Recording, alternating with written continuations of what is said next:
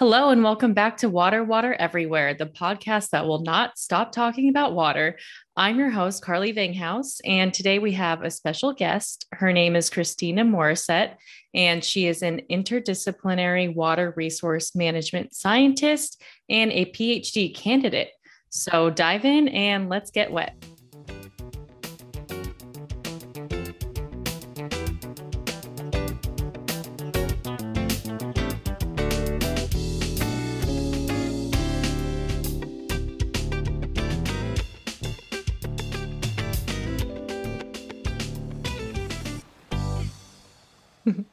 Hi, Christina. So, first of all, thank you so much for coming on to talk to me today. I am so excited to have our listeners learn about what you do and what you study. So, first of all, how are you doing? I'm a little sore. I just joined a boxing gym Oh my and gosh. it's like next level workout. Is So it like one of those like membership boxing gyms where um, I used to go to one called I Love Kickboxing and it was brutal. yep, it's called Legends here in Logan. And yeah, it's like group workouts on bags and then doing some cardio. So Awesome. And you're in Logan, Utah. I am, yes. Okay, awesome. So I think that by now my listeners know that our co-host Lila is out at sea. And oddly enough, you have done the same program that she's currently in. I did. And even weirder, I haven't been able to talk to her since like the beginning of November. And she just today got service randomly for like 5 minutes. And I told her that you were coming on, and she was like, oh my God, what's your class number? So, what is your class number? S247. S247. Okay, I'm going to tell her that. I'm pretty And sure. I probably won't be able to talk to her for like another month, but Right. that's okay. That's so cool. I can't believe. So what were you doing in that program? I'm not sure if we want to say the name or if you care or not. Oh, it's totally fine. Yeah. I went to undergrad at Stanford, and every other year they charter out a boat and a program with Sea Semester out of Woods Huh. Hole. And so for my program, we sailed, it was all Stanford students, and we sailed from Honolulu to Palmyra Atoll to Fanning Island, Christmas Island, and then back up to Honolulu. Wow. Oh my gosh. Okay. So first of all, you went to Stanford? Yes. Yep. Oh my gosh. You are so smart. Like a whole lifetime ago, but yeah. That's so awesome. What did you study at Stanford? Ocean systems.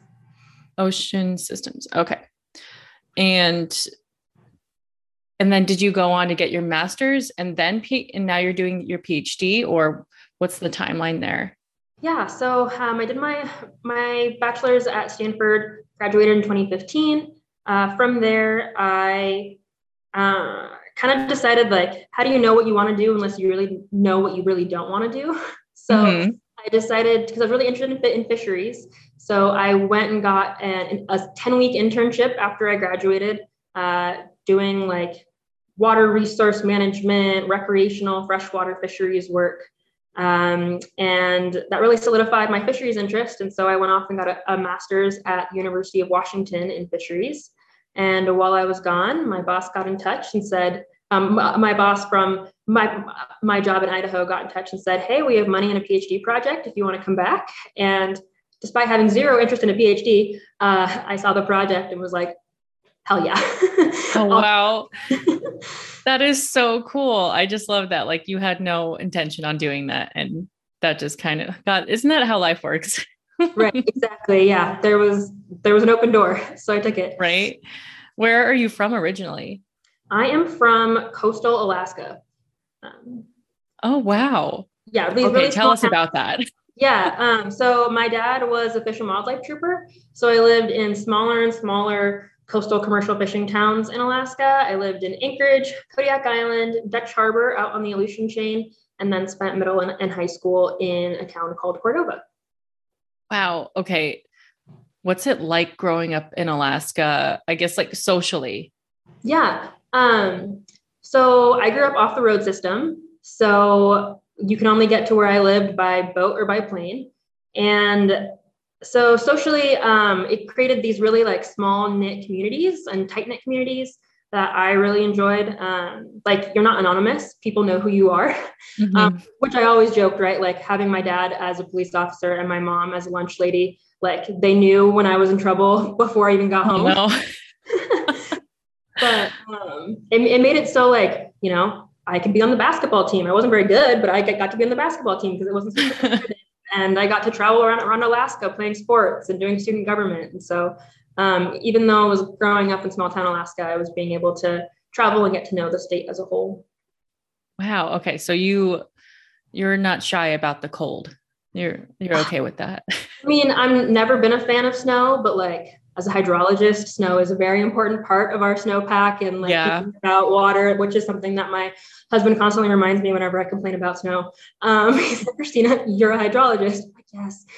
So, I mean, snow, I couldn't imagine myself living somewhere that doesn't have snow, but I'm not the biggest fan of it. Okay, totally. I'm in the same boat. I'm from Las Vegas. I live in upstate New York now. This is my first winter. And it like just really snowed substantially for the first time over the weekend. Or was it last week? I don't know. But it like, I was like, I don't know what's going to happen, but it's all melted now. And it was like 50 degrees today. Now we're getting like this weird. Yeah. So, but I'm a little worried because I work with water outside. So it's like, what is going to happen? Like some people are like taking augers out and drilling through the actual like ice pack to get to the water. I'm like, I don't know if I can do that, but to go ice fishing? No, to measure stream flow. Oh, okay. Yeah.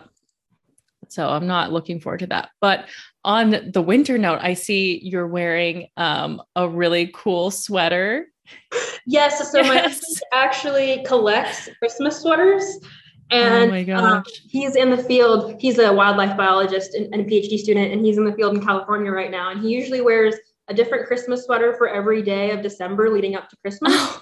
But since he's in the field chasing cougars and not able to do that, I figured that I would keep up the tradition. Oh. And for the listeners, it is a Christmas tree with a panda next to presents. And I might screenshot that and share that if that's okay with you, because it's so cute. Yeah. I'm wearing, this is my only holiday thing. It says I slay all day, as in like a sleigh ride. And it's a Beyonce sweatshirt. It's the only Christmas thing I have. Oh, that's so cute. Okay. So how did you end up in Logan, Utah then? Yeah. So when the Henry Spork Foundation reached out saying they had money in a project, they had some stipulations. They wanted to make sure that I did my PhD within like a half day's drive of Ashton, Idaho. So that left me with Montana State in Bozeman, Idaho State in Pocatello, Idaho, or Utah State in Logan, Utah. Those are about a 3-hour drive. And Utah State had the best watershed sciences program that was relevant to the project I was being hired on for. Oh, very cool. And Logan is kind of by Salt Lake, right? Yeah, it's an hour and a half north of Salt Lake. Okay. Wow, super cool. So tell us a little more about Henry Spork Foundation. That's who you are doing your research with and for. Yes. Yeah. So that's a little unusual in terms of a PhD. Normally, like a professor hires you to do a project. But for me, I was kind of like recruited by this organization, and they're paying for me to get my PhD at Utah State. But the Henry Spork Foundation is a science-based collaborative watershed conservation organization whose sole mission it is to protect the wildlife, the fisheries, and the aesthetics of our watershed in Eastern Idaho. And so we have a fundraising team, and then we also have a science team, and we do all kinds of work from the South Fork of the Snake River, which is really new for our program. And we've been working on the Henry Spork for about 35 plus years, and looking at, it really started off pretty fish centric, and now a lot of the work that we do looks at water resource management. Okay. And that's where you're coming in. Yes. Mm-hmm. Okay. Very cool. What's like a day-to-day for you? Like maybe both like in front of a computer and in the field, if you do both? Yeah, so it kind of depends on the time of the year. So as a research scientist, I get to see the entire research cycle through. So that means coming up with an idea. So that might be like, that's kind of like a fall, spring type conversation, and then putting together a proposal to either the federal government, a state agency, to kind of local partners to fund that project. And then in the summers, doing data collection, mentoring interns. In terms of data collection, that might look like, for the past few summers, it's meant about once or twice a week floating downriver on a raft and doing flow measurements using this kind of sonar device. Is it an ADCP or an ADCP? Yep. Yeah. Which was kind of terrifying when I was given this like $30,000 piece of equipment and it was brand new. Oh yeah. And I think I had to sign something. I didn't. It didn't belong to us. It belonged to like a partner, and they were like, "This is what you're going to use all summer." Okay. Yeah. Yeah. Thanks for the vote of confidence. But and so yeah, it's like on the river. It could be talking with folks. It could be just floating downriver, taking flow measurements, and then in the winter, sitting at a computer, analyzing that data, managing that data. Writing up the analysis, and also attending conferences, either, like larger professional scientific societies, or presenting just in the watershed to local stakeholders on kind of the progress and what we're learning and the work that I've been doing. Very cool. And I quickly just want to tell the listener what an ADCP is, because I know that's not a normal word or acronym. It's an acoustic Doppler current profiler. It's basically able to help us measure velocity based on particles in the water by how fast they're going. And then with that, we can say how much water, how fast it's going, basically. Mm-hmm. Okay, very cool. And okay, now I kind of want to talk about your actual PhD research, because I know you told me you have like 4 questions that you're looking to answer. Yeah, so broadly, for my PhD, I think about how can we manage water in a way that works for farms, fish, and the fishing experience. So specifically in the case study perspective of the Henry's Fork watershed in Eastern Idaho.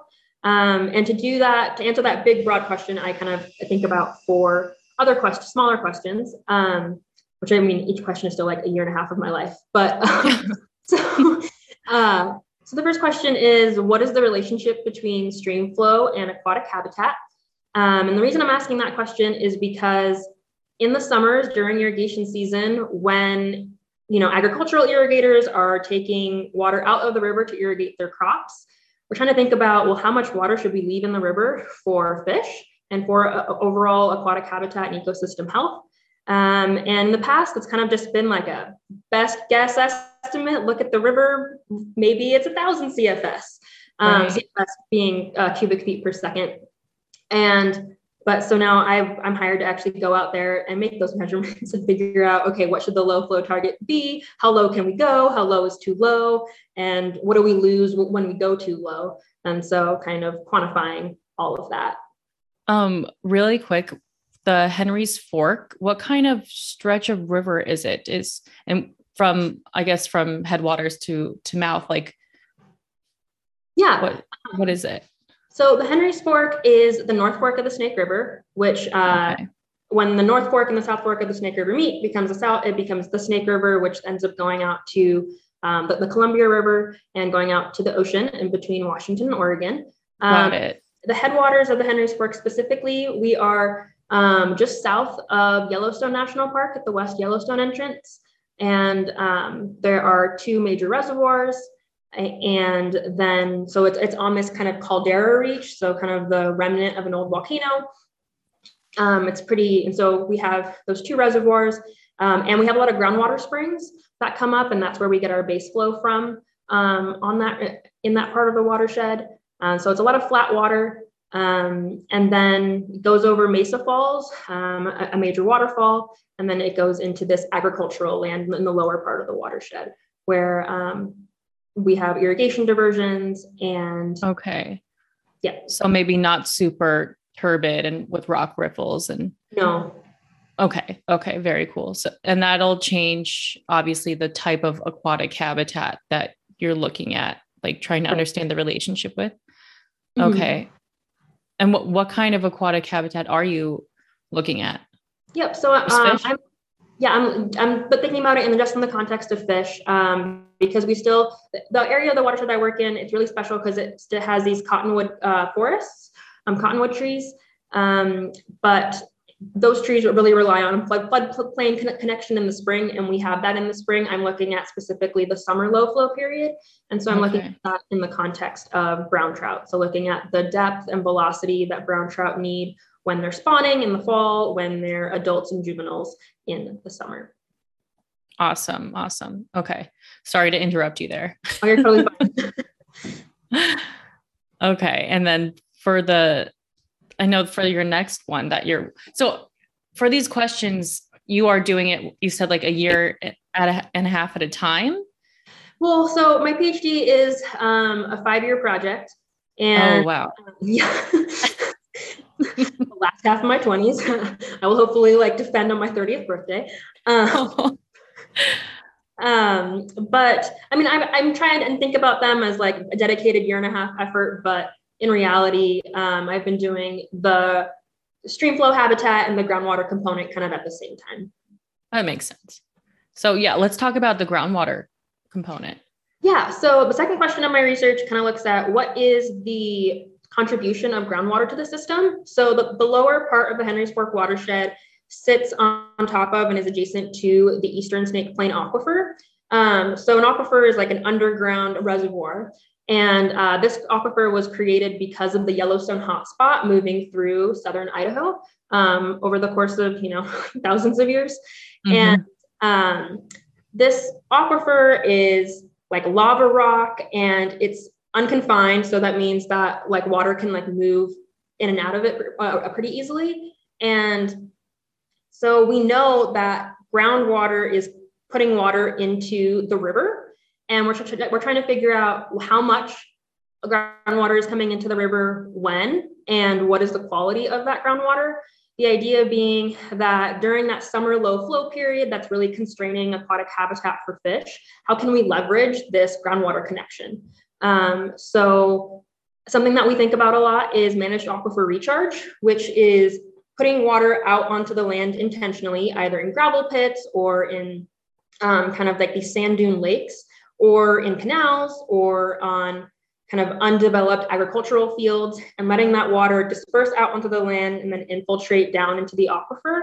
And then we know that that water, in a sense, comes back to the river within 3 months.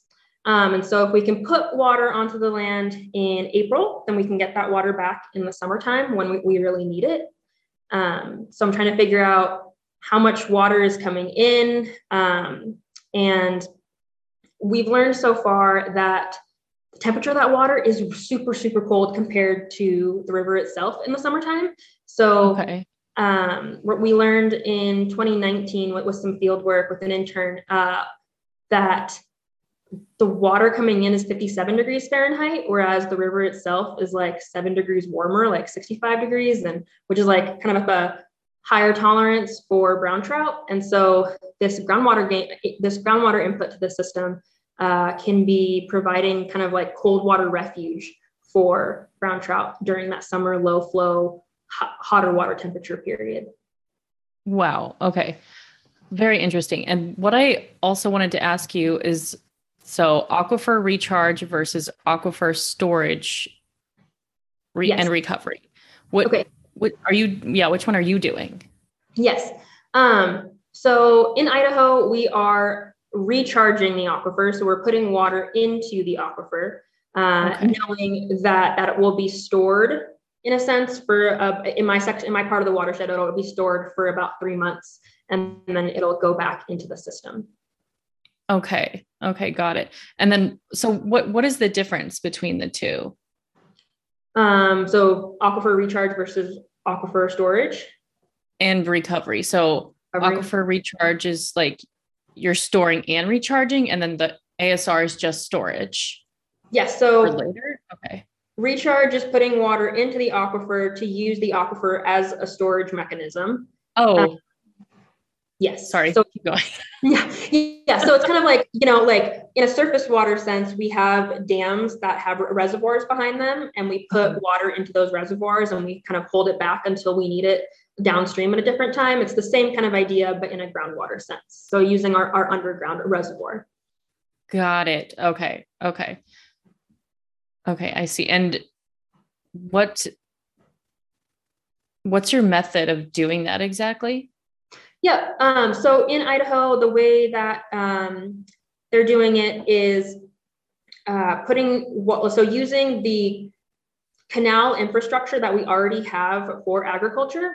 And so on the shoulder seasons of agriculture in the spring and in the fall, when there's water in the system that is allocated for recharge specifically, then we put that water into those canals, and those canals are often unlined. And so a lot of that water just comes out of those canals and it goes into the aquifer directly. And then we also have specific recharge sites that those canals direct water to. And so that site can be like a gravel pit.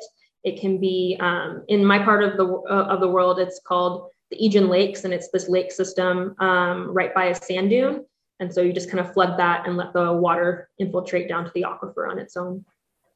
Okay, very cool. Okay, that's so interesting that you're actually a part of that. I feel like that is something that's gonna, I don't know. Do you feel like that is something that is widely used, like for like drinking water purposes in a sense? Oh, right. Yeah. So, I mean, aquifer recharge is something that's used around the world in different modes. And so I know like in India and even in like Arizona, they're using different methods of putting water into the ground. Some of that can be for like water quality purposes as a way to kind of recover water and use the natural infiltration process to kind of pull out pollutants. But it is in the ecology conservation world, managed aquifer recharge, the idea of taking water when we have it, putting it in the ground so it can come back later in the season when we need it, when water is super low. That's something that we're still struggling to get funded. It's kind of counterintuitive to some folks. And so definitely something that we're trying to talk about more and show that it can be beneficial. Right. Because I mean, the biggest worry is like, yes, we do have water, but when we're removing water from these aquifers at such a fast rate, it cannot recharge naturally, which I don't know if people are aware, but aquifers do replenish naturally if the water is leaving at a normal rate, but at which we are taking it for drinking water purposes, it's not. Yes, definitely. And in the Henry's Fork, we aren't pulling water out intentionally, except for like there is groundwater pumping that's done for irrigation. But in my context, I'm just looking at the groundwater that's coming back into the system. Got it. Okay. And then for your next question, also very interesting. Go ahead. I will not take your thunder. No, you're good. Yeah. So my next question is looking at how can we manage Island Park Reservoir, one of the reservoirs at the top in the headwaters of the system. How can we manage that reservoir in a way that works for the most interest and the most people? And thinking about, so this reservoir is an irrigation storage reservoir. Irrigators have the power if they're calling for water and they have the right to that water gets sent downstream. But then that means that fisheries interest, they are secondary. Hydroelectric power interests at that dam are also secondary. And so I'm working on, with stakeholders, building a model for this reservoir, for this dam operation. So when we say, okay, this is the prediction of water coming into the system, this is how much irrigators need downstream, how can we operate, but then also, right, like this is what fisheries folks need, and so this is what the hydroelectric folks need. What do we need to do to be able to make all of those things work? And if we aren't able to make all those things work, which is, probable, like being able to actually quantify by how much. And so people can kind of negotiate amongst themselves for getting the water that they need, where and when. Right. Having their like piece of the pie, essentially. Right. Mm-hmm. Or do people recreate there? Yes, yeah. The Henry's Fork, I said that at the very beginning. The Henry's Fork is a world-renowned fly fishing destination. Oh, Do you fish? I do. I didn't know how to fly fish before joining the Henry Sport Foundation, but that is something that I have since learned. And so when people ask if the Henry Sport Foundation is, or the Henry Sport watershed is good fly fishing, I'm like, this is the only place I've really ever fly fished, and it's supposedly world renowned. So like, Oh, that's so cool. Yeah, I'm like being from Las Vegas, it's world like Red Rock is world renowned for mountain climbers for mount sport climbing. I don't know the difference. And people ask me and I'm like, I don't know. I can't answer that. I don't know. I have not been. But so I guess, well, God, I'm trying to think of a reservoir where like irrigation isn't the boss, like where right. that water isn't already mostly reserved for agriculture. Mm-hmm. That's a good question. Like, how do we? I feel like I don't know. Of the dams most of the dams actually in the Columbia River hydro system in like Washington, those dams were built for hydropower. Okay. Yeah, that's something I wanted to touch on with you. Because I've always, so globally, 70% of available freshwater is used for agriculture. But in the United States, I just found out that, and this was an estimate from the University of Michigan in 2015. They said that irrigation accounted for 36.7%, while thermoelectric accounted for 41.3% of available freshwater, which I was kind of surprised by. I don't know. Does that make sense to you? I suppose. I guess that's something that I'm still not super great at, is thinking more kind of globally and at a national level as well. I'm definitely a place-based scientist, and so I get stuck in my bubble. Sure. No, yeah, I just thought that I was not aware of that until earlier today, honestly. When I was like doing research, I was like, wait, really?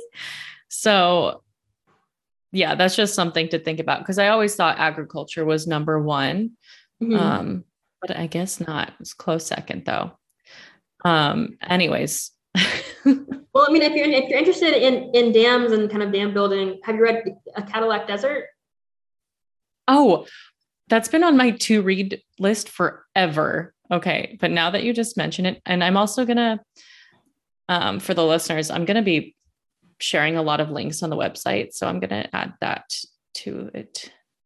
Cadillac Desert. Is that what you just said? Yes. Yeah. Okay. Yeah. It covers like the history of dam building in the United States, which is really interesting. And it talks about kind of the Bureau of Reclamation and the U.S. Army Corps of Engineers and the roles that those two federal agencies played in building all these dams. Yeah. And then now lots of undoing that. Does it talk about that at all? Like, no, I think dam removal. And I think this book was written towards the end of the 80s, early 90s. And so it predates the era of dam removal. Gotcha. Okay. And then let's talk about your final question. Yep. So my third question, I'm building this model alongside stakeholders, which is important to me because I want to make sure that there's buy-in. I don't just want to like create this model at my desk in Utah and show up and be like, boom, there you go, Idaho. Sure. Use it. Exactly. So I want people to feel empowered by this product. And so, and something I really value about the Henry Spork watershed and the way that water management works is that it's really collaborative. And so something I'm hoping to study as a part of my PhD, we'll see if the data is there, but is what makes collaboration work and not work. And so as I build this model collaboratively with stakeholders, I'm not only building the model, but I'm also studying how the collaboration process is working amongst the stakeholders.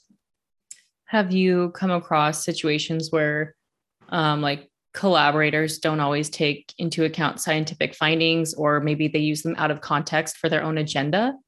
Like stuff like that? Not in our watershed. So the Henry Park Mhm. Foundation, because we're a science-based organization and we've been working with these same people for the past 35 years, we are a trusted science producing entity. And so at least in the last 5 years specifically, folks have been really on board and trust whatever science we bring to the table. Okay. Okay. That is really great because I hear about that happening a lot.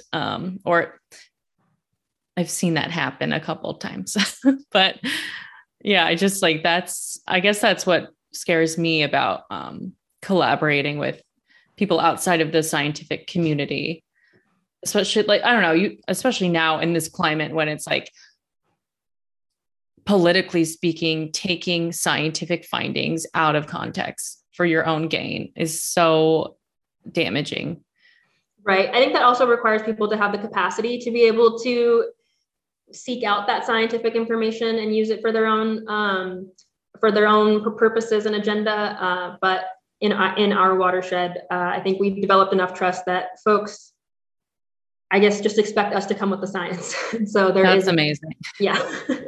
Okay, good. So more like on a larger scale, do you ever like think about like freshwater as a resource in the future, especially out west, and like where it's headed to and like what we can do? Because there's so many issues surrounding that topic. Right. So do your listeners know about prior appropriations and like I how don't the think way so. that, okay. Mm-mm. So prior appropriations is the way that water is managed out west, where water is seen as kind of this scarce commodity, scarce resource. And so prior appropriations means first in time, first in right. So the first person to divert water from a particular source and put it to a beneficial use, they have the priority. That's really definitely in like the settler context of European settlers coming out and colonizing the West. And so then that water is tied, or that water right is tied to property. And so having that tract of farmland, some of these farmlands, right, have like water rights dating back to like 18 something. And then folks who put water out, who take water later, like maybe like 1920s, they are junior to those more senior water rights holders. And so what's the way? Like if everyone's standing in line at like a lunch counter and the 1920s folks come to the counter and they're like, I'd like some water, please. It's like, well, you're not in priority. We don't have any water left. So I think in thinking about the future of water in the West and thinking about water scarcity, it's also important to think about water scarcity for who. Who is experiencing water scarcity? Is it water scarcity for environmental purposes? Is it water scarcity for municipalities and cities? Because in the West, we're using water mostly for irrigated agriculture. And so some folks think that we just need to totally overhaul the way that we manage water and just kind of redo that water law approach and reallocate water more equitably across users in a way that, because right, it's always in the context of irrigated agriculture, but other uses like in-stream, just environmental uses, cities, they have needs as well, but they're kind of lower in priority. And other people think that we just need to start developing new water sources. So let's build more dams, let's capture more water, let's harvest rainwater. Other people think that we need to just decrease water demand. And so really limit the amount of water that irrigators can pull out. And other people think that we should like increase our irrigation efficiency, which is, it kind of makes sense, right? Where if we can have these super efficient sprinklers putting water on the ground, so then we only take as much as we need, theoretically, then we would use less water. But that's actually not a solution because we've shown it's called the irrigation efficiency paradox. And the more efficient you are at putting water on, if you just give the plant just as much as it needs, but you still have, several gallons left, you're just going to take that water and apply it somewhere else. That water doesn't end up staying in the river. Sorry, I think I got off topic there. No, you're not. And so I'm trying to think about what is the future of water in the West. I think coming from a very local and regional perspective and coming from an NGO perspective, like we don't have the resources to be able to take on like a large scale water law reform. For sure. That's like decades long, multi-million dollar effort. And so something that we just really focus on is what can we do in our watershed, since that is our mission. And we're really just trying to work within the bounds of the current water law structure. And for us, that means collaborating with irrigators, because at the end of the day, they have the power. And we don't. We're just an NGO. We have, data. We have science, but we can't say how much water is stored behind the dam or how much water is sent downstream. So for us, it's about collaborating with irrigators as opposed to kind of the traditional like farms versus fish. It's more farms and fish. And so we see that as kind of a more productive use of our time and resources. And of course, like that's not going to work for every watershed. Maybe it is more beneficial to try and overhaul the prior appropriation water law structure. But that's just not what's going to work for us. Right. I mean, I was just thinking that when you said that, everywhere is so different. And so it's like taking all the things you mentioned, combining them, or maybe just applying one or two things and like thinking like in the desert, the issues are going to be so much different than they are in Idaho. Right. So just, yeah, you're right. Just because their water rights, water law, like that would honestly solve a few issues in the desert, but yeah, maybe not where you are. Oh, that's so interesting. Do you think like on an individual level, person to person, do you think anyone can do something like people that, maybe they recreate or they're out in water a lot, they fish, whatever, like, or even reduce their usage to avoid scarcity? Is that realistic at all? Or is this like, this is out of our hands? Like this is such a much larger issue. Right. So I took a water law and policy class in Utah at USU my first year. And we learned that culinary water, so like domestic water use in your household, like it's just nothing compared to the amount of water that's used in an agricultural context. So even, there are, of course, small things that we can like technically do, right? Like turning off our faucet when we brush our teeth and whatnot, but that just doesn't compare to the industrial use of water at a larger state scale. And so, I don't want to sound like doom and gloom. I've been told I'm not the most optimistic person, but I feel like being aware of where your water is coming from can be really helpful. And when you're recreating, understanding, is this reservoir, like what is this reservoir used for? And so just kind of becoming more connected with your water, I think can be helpful. And of course, donating to causes, to campaigns, to organizations that are thinking about how to handle this water issue at a much larger scale. For sure. And if you are curious about where your water comes from, go back and listen to episode 1, Should I Drink My Tap Water?, where I tell you how to find out where your water comes from. Awesome. But no, definitely like that. And a lot of our water in most households, like that water kind of goes back to the water treatment plant and is kind of accounted for and recycled in a way. Yeah, there's losses, but for the most part, there's not much you can do at home. I'd say like reducing your shower really isn't going to, do much, unfortunately. Right. But that's a good point that you make. Are there any about like donating and stuff? Are there any nonprofits or organizations that you could recommend people to that you personally like to donate to? Yeah, that's a good question. And if not, you could get back to me and I could share that with the listeners later. Sure. Yeah. I personally don't. I think because I already work in this realm. Right. You're like, I'm doing enough. Yeah. Yeah.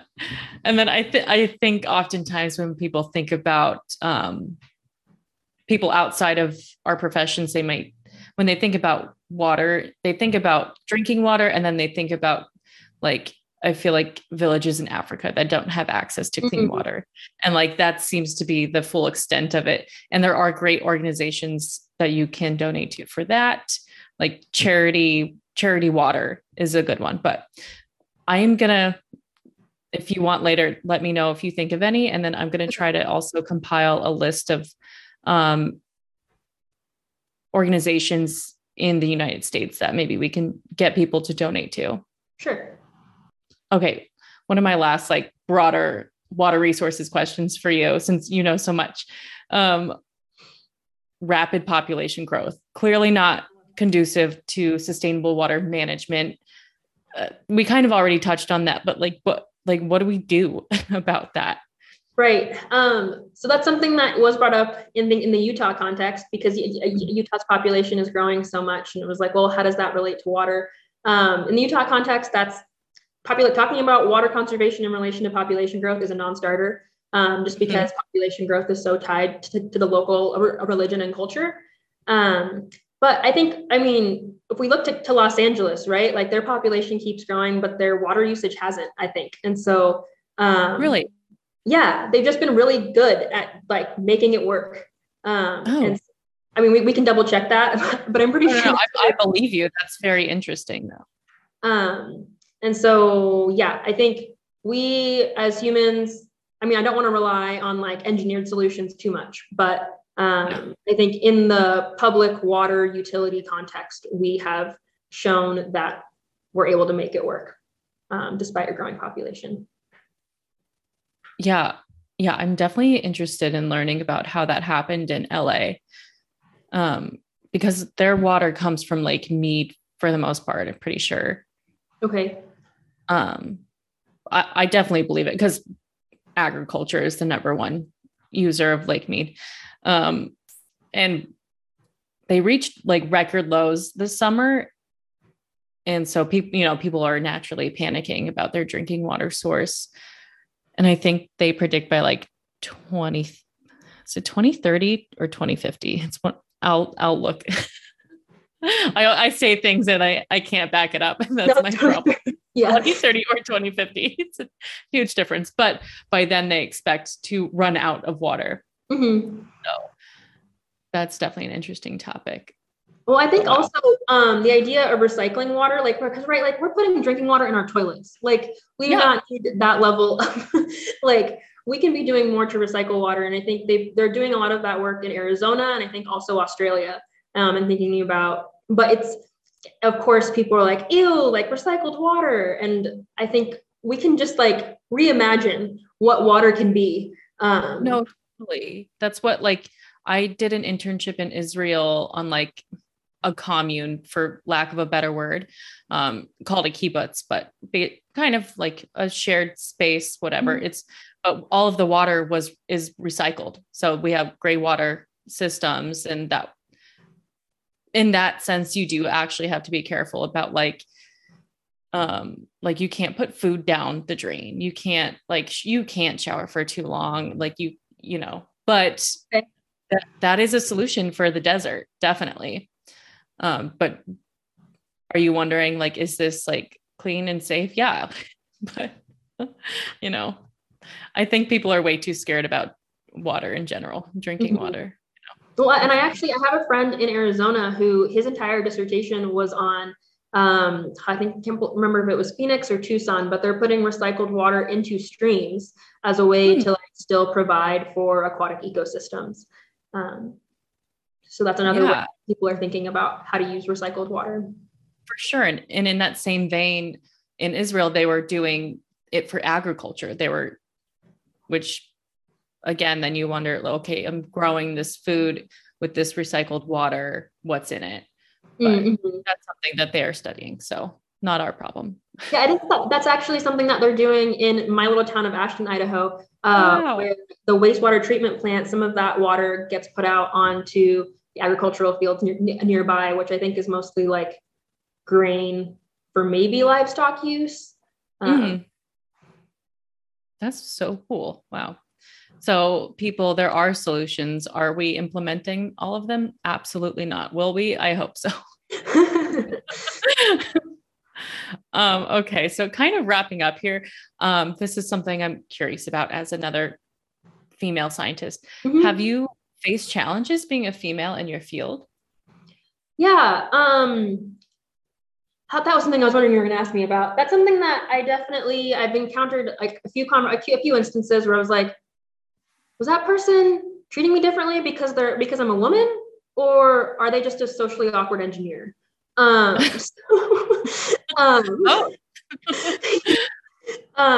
But I think so. That's something that I do consider, and that's something when I'm working with stakeholders specifically, I think about my positionality, and so positionality is something we're not really taught as natural resource professionals. That's really more in the social science realm. But positionality is about who you are, how people perceive you, and how you think people perceive you impact the work that you do. And so when I'm entering into these stakeholder spaces, I'm very aware that I am the only woman in the room, that I'm the youngest, that I'm someone who's only been in this part of the world for the past 7 years. I didn't grow up there. I'm not part of the dominant religion. And so that's something that I'm always thinking about. But so far, I feel like I haven't had any negative experiences as a woman in science. But that's something that I'm kind of like, my ears are always up and I'm like waiting for it. right. Yeah. Cause sometimes you don't know. You're like, is this sexism? Is this just like someone like not realizing what they're saying, or am I just thinking too much about it? Right. I think sometimes it comes up in the field context, like working outside. Like I was never taught, like, how do you manage to go to the bathroom in the woods, or like managing a menstruation when you're on a boat all day. And even when I had like women interns and they're asking me those questions, I was like, I've never actually been formally had a conversation about how to manage. Like, I just don't drink water all day, which like probably isn't. I mean, on a boat, yeah. Like, how do you? God, I have that problem every time I'm on a boat. I pee. So, are you drinking a thermo flask? Yes. Mm-hmm. Me too.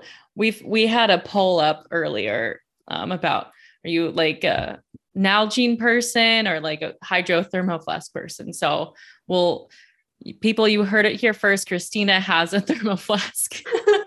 It's because I really don't like the wide mouth of a Nalgene. I need a small opening. Yes, I have both. I use both. I don't know. I lose one, I find one. I lose one, I find one. So that's amazing. Okay, thank you for answering that with honesty. Yeah. And lastly, I want to know what are your plans after you have your PhD? What do you want to do? Yeah. So I graduate in a year and a half. Like whispers, I would like my boss's job when he retires. Awesome.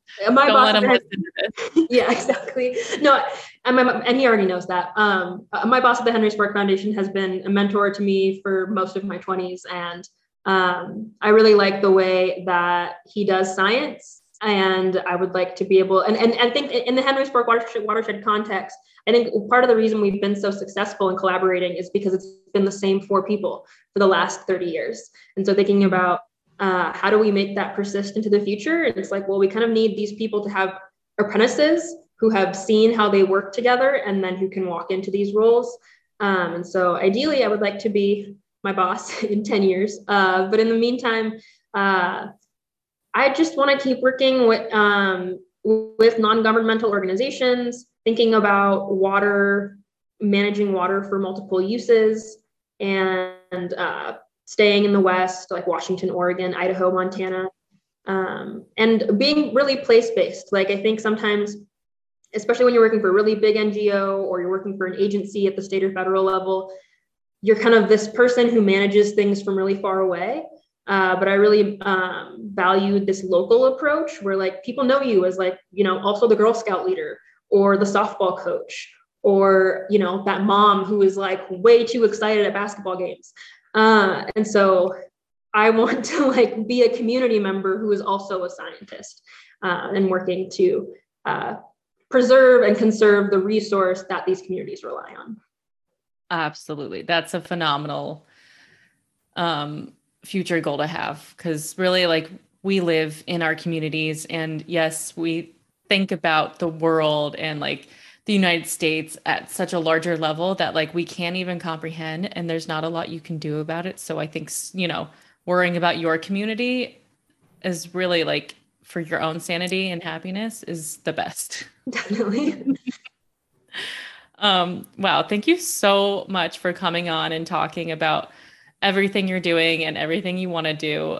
I really enjoyed this. So do you run the Henry's Ford Foundation Instagram?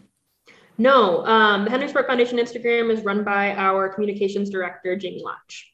Okay, okay, I was not sure, but should we ask the people to follow? Yeah, follow the Henry Sport Foundation on Instagram. You can also go to our website, henrysport.org, and you'll be linked to all of our different social media, Twitter, YouTube, Instagram, Facebook from there. Awesome. Thank you so much. Do you have any last words? I guess you can also follow me like individually as like a researcher. I'm on Twitter at H2O and Fish, and then on Instagram at Lower Henry Spork. And yeah, I would love to see more women in science, more women in water. So Carly, thank you so much for hosting me today and for creating this podcast and this opportunity to be able to come and talk and represent women in water in 40 minutes. Oh my gosh, of course. And if you want to come back, we'd love to have you. I'm sure Lila would love to meet you and talk about sea semester. That could be a whole episode. So as always, thank you so much for listening to another episode of Water, Water Everywhere. You can follow us on Instagram, as well as Henry's Fork Foundation, as well as Christina at water.water everywhere. And look up links from this episode on our website at waterwatereverywherepod.com. And please don't forget to follow us on Spotify and Apple Podcasts. Stay wet, everyone. Bye.